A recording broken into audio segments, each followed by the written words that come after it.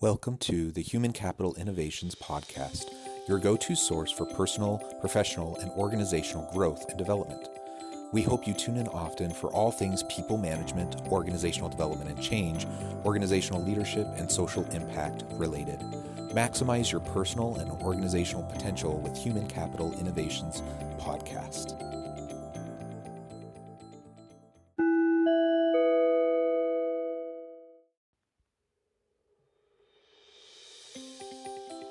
Welcome to the Human Capital Innovations Podcast.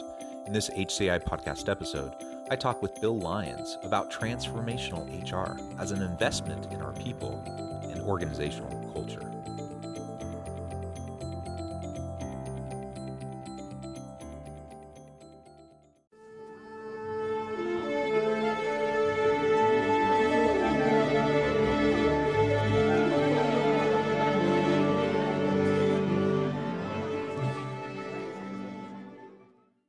Bill Lyons, welcome to the Human Capital Innovations Podcast.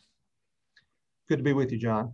Yeah, it's great to have you as a guest today. I'm super excited to have this conversation. We're going to be exploring something that's near and dear to my heart, and that is really the transformation of HR over time. We'll talk a little bit about the history of HR and really how it's evolved into more of a strategic key player within organizations. So we're going to be talking about transformational HR and HR as an investment in our people and our organizational cultures. And I know you have a lot of background and experience in this area, so I'm super thrilled to have the opportunity to have that conversation with you today. As we get started, I wanted to share Bill's bio. Bill Lyons, the Forbes Books author of We Are HR, the Business Owner's Definitive Guide to Professional Employer Organizations, is the CEO of Lyons HR, one of the largest privately held professional employer organizations in the country. Lyons has more than 3 decades of experience and has helped hundreds of businesses drive performance, control HR and labor costs, increase profitability, and mitigate employment liabilities. Before starting Lyons HR prior to 1995, he held positions in accounting and finance for both private and publicly held companies. Again, Bill, it is a pleasure to have you. Thank you for joining me today. Before we launch into the conversation, anything else you would like to share with listeners by way of background or personal context just to get us rolling? Yeah, sure. Well, we started the company in 1995, and I guess prior to starting the company, it had been my observation that companies are going to thrive or fail based on how effective their human resource programs are. Let's face it, our companies are made or broken by our employees and the people that we surround ourselves with. So as we started our company, it was a passion of mine to be involved in human resources and maximizing productivity. And I came to HR from an accounting and finance background, having worked as a controller and a CFO for a couple of different businesses before starting Lyons HR. It gave me I think a unique perspective to see the financial impact that effective HR management can have on an organization. Yeah, that's great. And I appreciate the background. And as we were talking in the pre-interview before hitting record, just getting to know each other a little bit and discussing kind of the nature of how this episode would evolve, we had discussed the shifting nature of HR over time. So I'm 20 years into this. I went through my schooling in the early 2000s, got my first HR job in the early 2000s, and have moved forward. So I've seen quite a bit of transformation just in the last decade and a half, 2 decades. But I suspect you've seen even more, given your long experience. Tell us a little bit, paint the picture for listeners who may not be aware of kind of where things were in the 80s, 90s, and how they shifted in the 2000s into the 2010s, and now where we're at today, moving into the future of work and needing HR to play a certain role. And then we can get into talking about, are we there yet? What do we need to do to get to that point and go down that path? I think it is a constantly evolving discipline, but as you say, HR management today is not the old personnel department from 40 or 50 years ago. Back in the old days, we used to call it personnel. Now, it evolved from a personnel department to a human resource, which is really a strategic discipline in and of itself, just as law or risk or benefits or any of these other areas. And so in the old days, HR was, or rather personnel as it was called in those days, was responsible for hiring and firing and maintaining employee records. And that was about it. But over the past, let's say 30 to 40 years, you've seen an increasing complexity to HR as a discipline. And I think it has rightfully so deserved a place at the executive C-suite table because it has such an impact on profitability of an organization. I think all of that, you talk about culture, we talked a little bit about that before we went live. And I think the culture of an organization starts at the top and it permeates throughout the organization. And so that starts with a core list of values that drive the company and everything that they do. Violation of those core values is not something that can be considered. And as long as those values are being protected, and if they're correctly defined, then they can drive a very positive culture. So, I think it all begins with, a business owner. And again, I'm talking about the smaller business owners. It's true of CEOs as well, of large organizations, but a small business owner who maps out a good vision for his company. What are we trying to accomplish? Who are we? Why are we in this business? What is the desired outcome for what we're trying to do? That's a critical first step, defining that vision, and not only defining it properly, but making certain that it is communicated frequently and effectively throughout the organization. We put our mission statement on the walls in our office buildings. We put our values around that because it's all in support of the same thing. So that's a critical, to me, first step. Then secondly is building a strong and effective team that is going to understand not only the vision and the mission, but be aligned with it. Part of our recruiting efforts center around locating people who are similarly engaged and who are aligned with our way of thinking.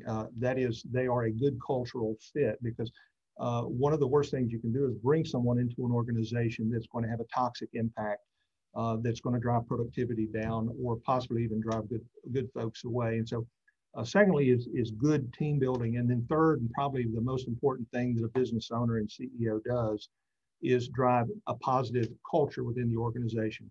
Again, the vision goes first, second, followed by team building, and then third, creating the culture that keeps people there, keeps people engaged. Culture will dictate behavior when nobody's watching. And so it's the kind of things that we really want to stress at our company. And it's a key fundamental part of just about any business that is successful. Peter Drucker used to say that culture eats strategy for breakfast. I think he's the one that coined that phrase several years ago. And the idea behind that is that if you have the right culture in place, good people are going to find a way to solve just about any problem that you find yourself in. And so it's a key part of any successful business to make it a strategic initiative, because culture is going to develop no matter what. So if you don't make it a strategic initiative, then it's going to develop on its own. And it's not likely to be what you want it to be if it develops on its own. So you have to make it a priority. And that's part of, my daily responsibility. I ask myself all the time, what can I do to make this company a better place to work? What can I do to make this the best job my employees have ever had, so they never want to go anywhere else? Because we all know the cost of turnover is huge. Society of Human Resource Management estimates the cost of a single employee turnover to be between 6 and 9 months of that person's salary. So if you take a $60,000 per year person, for example, that's $5,000 a month. You lose that person, it costs you between $30,000 and $45,000 just in the cost of replacing that person, not counting the cost of lost productivity, not counting the cost associated with morale and the disruption of the business that person's departure creates. And so when you think about that, it just makes a lot of sense for you to focus on culture, retaining your people, getting the right people in the right roles to begin with, but then fostering the type of culture that's going to make them happy and productive. Yeah. Happy employees are going to create profitable companies. Yeah, well, there's so much you said there that I love. And I think we are two peas in a pod in terms of our framing and understanding of the importance of people issues within an organization. I appreciate as well your background in talking about the runway for HR as a discipline, as a functional area within a business, a successful business. And it did start as something very, very different than what it is today. And I think about the difference between transactional HR, those are the things you talked about in the early personnel departments. And some of that still has to occur, but largely a lot of those transactional pieces, we have HR information systems and other technologies that can do a lot of that and manage a lot of that for organizations. What we've seen, though, over time is that HR has become more, well, I should say successful HR, meaningful and impactful HR has become more strategic in nature. It's become what we often call or refer to as transformational HR. In that approach, we're focusing on exactly the types of issues you were just describing within the organization. So it's not just enough to be the ones, making sure everyone fills out their I-9 correctly and everyone, does, checks the box for employee onboarding and, you do all these things. Those things are still important. We still need to make sure those things happen, but HR can and should be so much more than that. And it comes back to the values and establishing a clear strategic vision for the organization, the values that support it, building the team, moving into all the other aspects that you were just discussing. And it's not easy to do. And that's why so many organizations, especially smaller to mid-sized organizations, they tend to still kind of have a mindset around HR as this personnel function, as opposed to this strategic player. And so I think that's a huge opportunity as we move further into this decade, as we get post-COVID, that we have an opportunity to reinvest in HR as a transformational function that allows us to invest in our people in a way that we can get the most out of them. That's good for our people. That's good for the organization, because we're empowering our people to be their best selves, to develop their skills and competencies and capabilities. Ultimately, that's good for them in their career, but it also helps our teams to be stronger, more innovative, more productive, and is a win-win all the way around. You think about it, John, excuse me, you talked about the small business owner and how they tend to be very focused on the short-term immediacy of the task at hand. That is expense management and staying out of trouble. I want to comply with the laws and the regulations that I have to be responsible for, whether that's strategic in nature or that's just trying to be protected and defensive in nature. They're focused on that, and they're focused on the immediate expenses that are staring them in the face. What is my cost for my health insurance renewal? How much am I paying for workers' compensation insurance? What's my state unemployment tax rate? These are the immediate things. And so the important thing is to get business owners to realize the exponential value that comes with expanding their view, not only of those short-term expense items, but thinking about the strategic areas in which HR can drive profitability. I look at a well-crafted HR strategy as falling into really 4 key areas, which I think are important to understand. Number one is asset protection, making sure that you're not violating any DOL laws, making sure that your job descriptions are accurate and compliant, making sure that your handbooks are up to date and current and don't violate any current laws. We all know that the employment laws evolve, they change. There are new regulations being issued by the Department of Labor on a very regular basis. So asset protection, all the things that you do to make sure that your company is protected from litigation, is in a defendable position if something were to happen, is key. Second is expense management, the things that we as HR professionals have to spend money on in order to just be in HR. Processing payroll, we have to do that. We have to provide workers' comp insurance. What are our premiums going to cost us this year? We have to provide some form of benefit plans the best we can for the lowest premium. Those are the short-term expenses, and those are 2 areas that most small business owners focus their attention on. So let's expand that, and let's think about a 3rd and 4th category.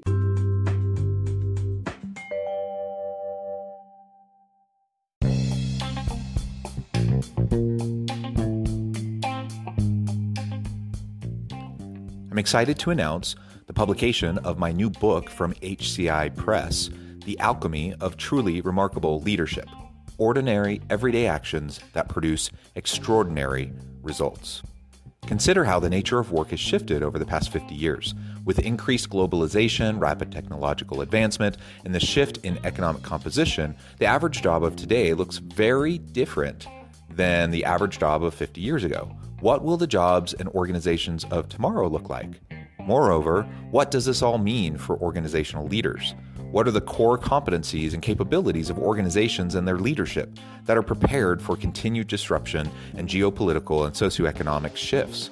Regardless of what the future holds, increasingly, leaders need to be socially minded, data-driven, decisive, champions of talent, and disruptors of the traditional notions of leadership, teams, organizations, and work.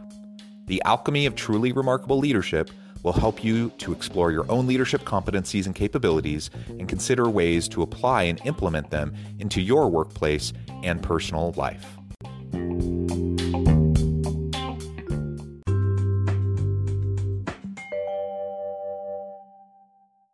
The third category being cost containment. Now, what's the difference in cost containment and expense management? Cost containment are those long-term strategies. Those are the things that we can do that impact our long-term cost structure.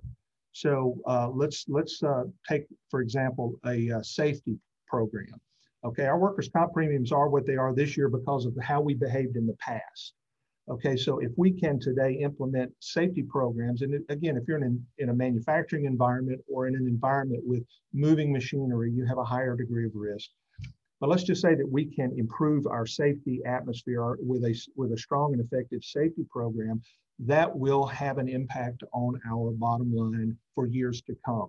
Let's suppose that we can implement an employee wellness and EAP program that's going to make our employees healthier, better adjusted, that's going to improve their personal lives so that when they come to work, they're going to become much more productive and much more engaged in what they're doing.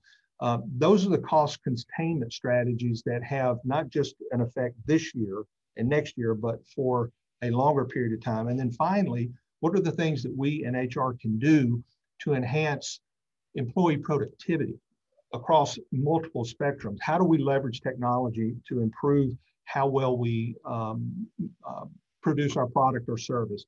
How can we improve communications throughout the organization so that everyone is on the same page? Are there some things that we're doing that should reasonably be outsourced because it's not our core competency? And is there a more effective way to get this particular thing done and get it off our plate and get it onto the plate of someone else at a better cost?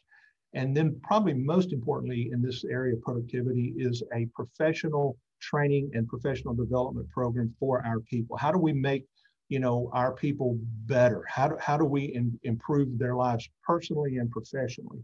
So if we can get ourselves to look at all four of these areas, not just the asset protection areas where the do's and the don'ts of the legal world, not just expense management, the things that we have to do in the here and now, but let's think about these other two categories where we are containing cost over a span of time, and we are also improving productivity of our people and our organizations through HR systemization, through increased technology, through improved communications, and through potentially outsourcing certain things that are not in our core competency.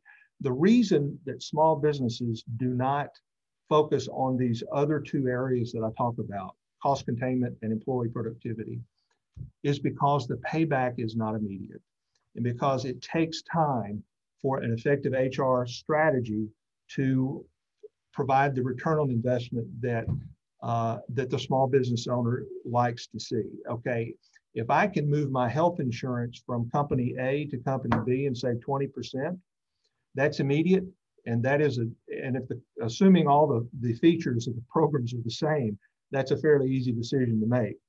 But if you're asking me to invest a couple of $100,000 into an HRIS system that's going to improve my communications throughout my organization, is going to help me better track and document my employees and their professional development. It's going to help me track a number of other things that are going to help me contain cost.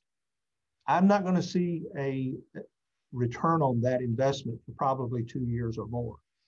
And so because these strategic initiatives have a longer payback, it is much more difficult to see the small business owner adopt these, which is one of the reasons we, as professional employer organizations, bring that expertise to our clients almost from day one. Is one of the reasons that our industry is growing the way it is because we bring those type things to a business owner so that he can see a more immediate return on those dollars that he's spending. Yeah, yeah, everything you said is exactly right. And as you were laying out those different options, it again reminded me of the difference between kind of the old school transactional HR approach versus a more strategic transformational approach. And it also reminded me, like, sometimes I think HR gets a bit of a bad rap because it's seen as kind of the touchy feely, feel good area of business because you just want everyone to be happy all the time. Mm. And while there's absolutely a human case to be made for everything we're talking about in terms of investing in your people, valuing and respecting and honoring the dignity of each individual employee in the organization, there's a clear human case to be made for all of that. But we can boil it down to a very clear business case as well. They go hand in hand. They're not mutually exclusive. So we can do right by our people. We can treat them well with dignity and respect, value them, show them that they mean something to the organization, which will increase engagement and retention and all of those sorts of things, while also remembering that return on investment is very important in making business decisions. And ultimately, we want to have evidence that not only can we see short-term gains from these investments, but also, like you said, there will be long-term positive ramifications of what we're doing if we can sustain them and see them through. And that's the piece that a lot of times small to medium-sized businesses, or even large companies that just kind of have people in leadership positions that are kind of old school in their thinking.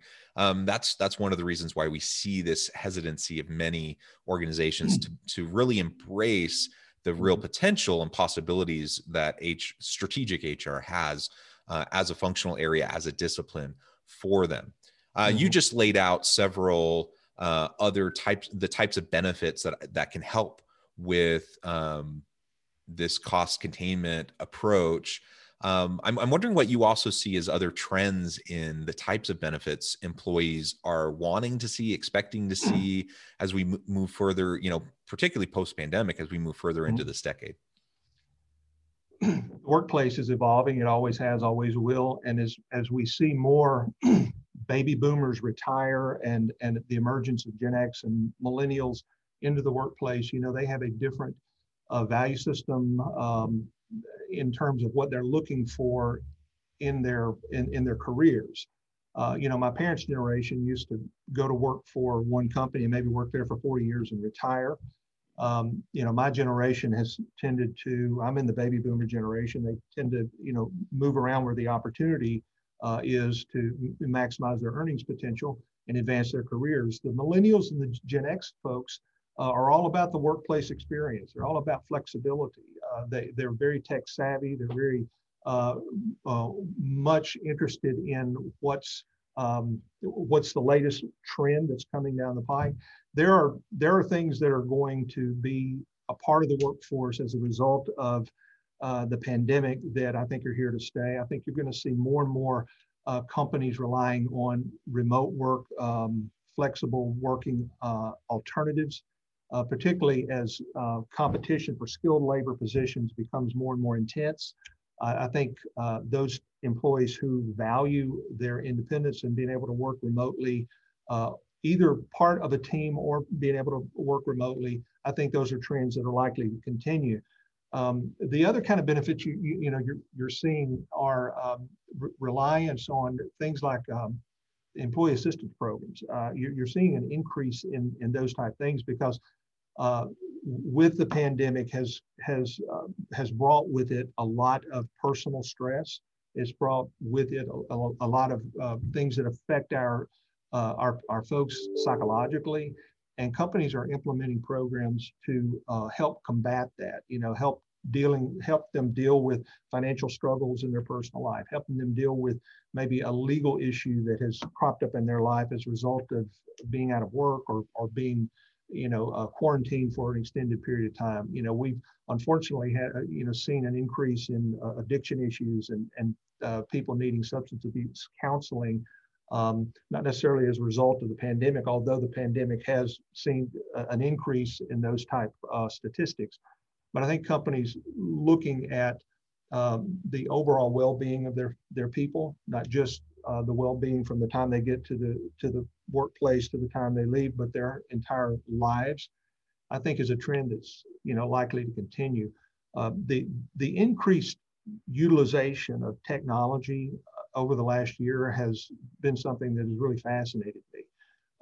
You have seen the digitization of our society that has been increased by 5 years, probably because of what we've gone through with the pandemic. Before the pandemic, we had video conferencing capabilities, but we relied on it almost exclusively during about a 4-month period of time when we were all scattered and working from home. And now it's become a part of our everyday working style. And in fact, sometimes we prefer the video conferencing technology that's available. And I think even smaller companies are beginning to rely some on that, not only to communicate with their employees, but with their customers. The entire sales and marketing approach to growing a business, particularly in service businesses, has changed because of the lack of person-to-person interaction that we're seeing. And I think how long did it take you to get used to wearing a mask? I mean, that was a very odd thing for us to introduce in our lives. And now it's very common to see everyone wearing a mask when you're out. And I think some of these other things will become more mainstream as time moves on. I'm asked the question often about, what is normal going to look like? I don't know that anybody can truly answer that. I think that is a dynamic that is in transition as we speak. And hopefully when we get beyond all of the mandates and the restrictions are lifted, that will come into focus for us. But right now, I think there are some trends that are emerging, and we see those. But there are some other things that we probably can't know until we get a little bit further down the road. Yeah, absolutely. We don't have a crystal ball. We can see some trends, and we can, I think, reasonably predict how things will at least be in the immediate future following, things loosening up a bit. And I agree with your assessment. Bill, it has been a real pleasure talking with you. The time has flown by.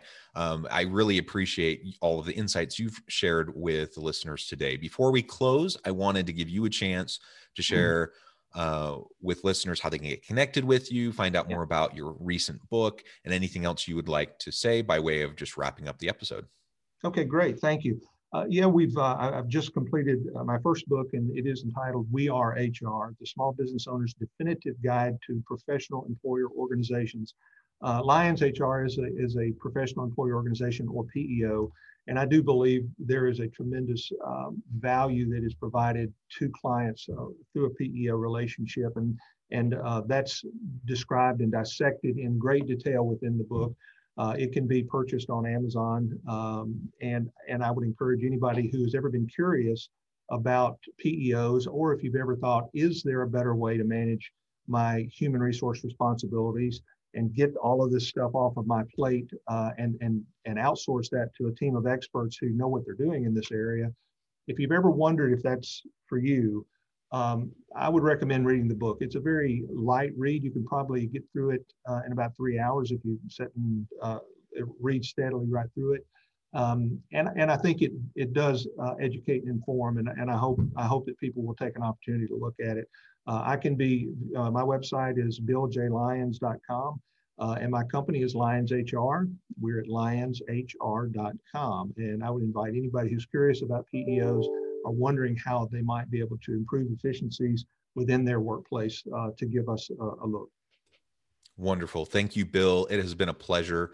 I include listeners to reach out, get connected with Bill, find out more about what his organization can do for you, and check out his book. And as always, I hope everyone can stay healthy and safe, that you can find meaning and purpose at work each and every day. And I hope you all have a great week.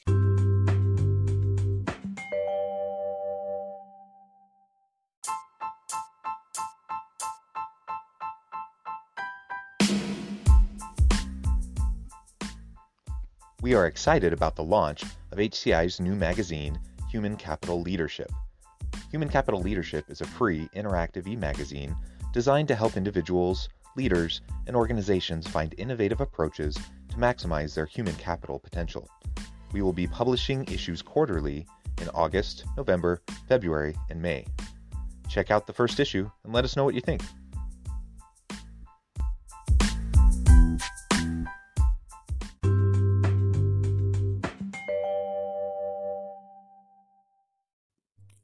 Thanks again for joining us for this episode of the Human Capital Innovations Podcast. I hope you stay healthy and safe and that you have a great week.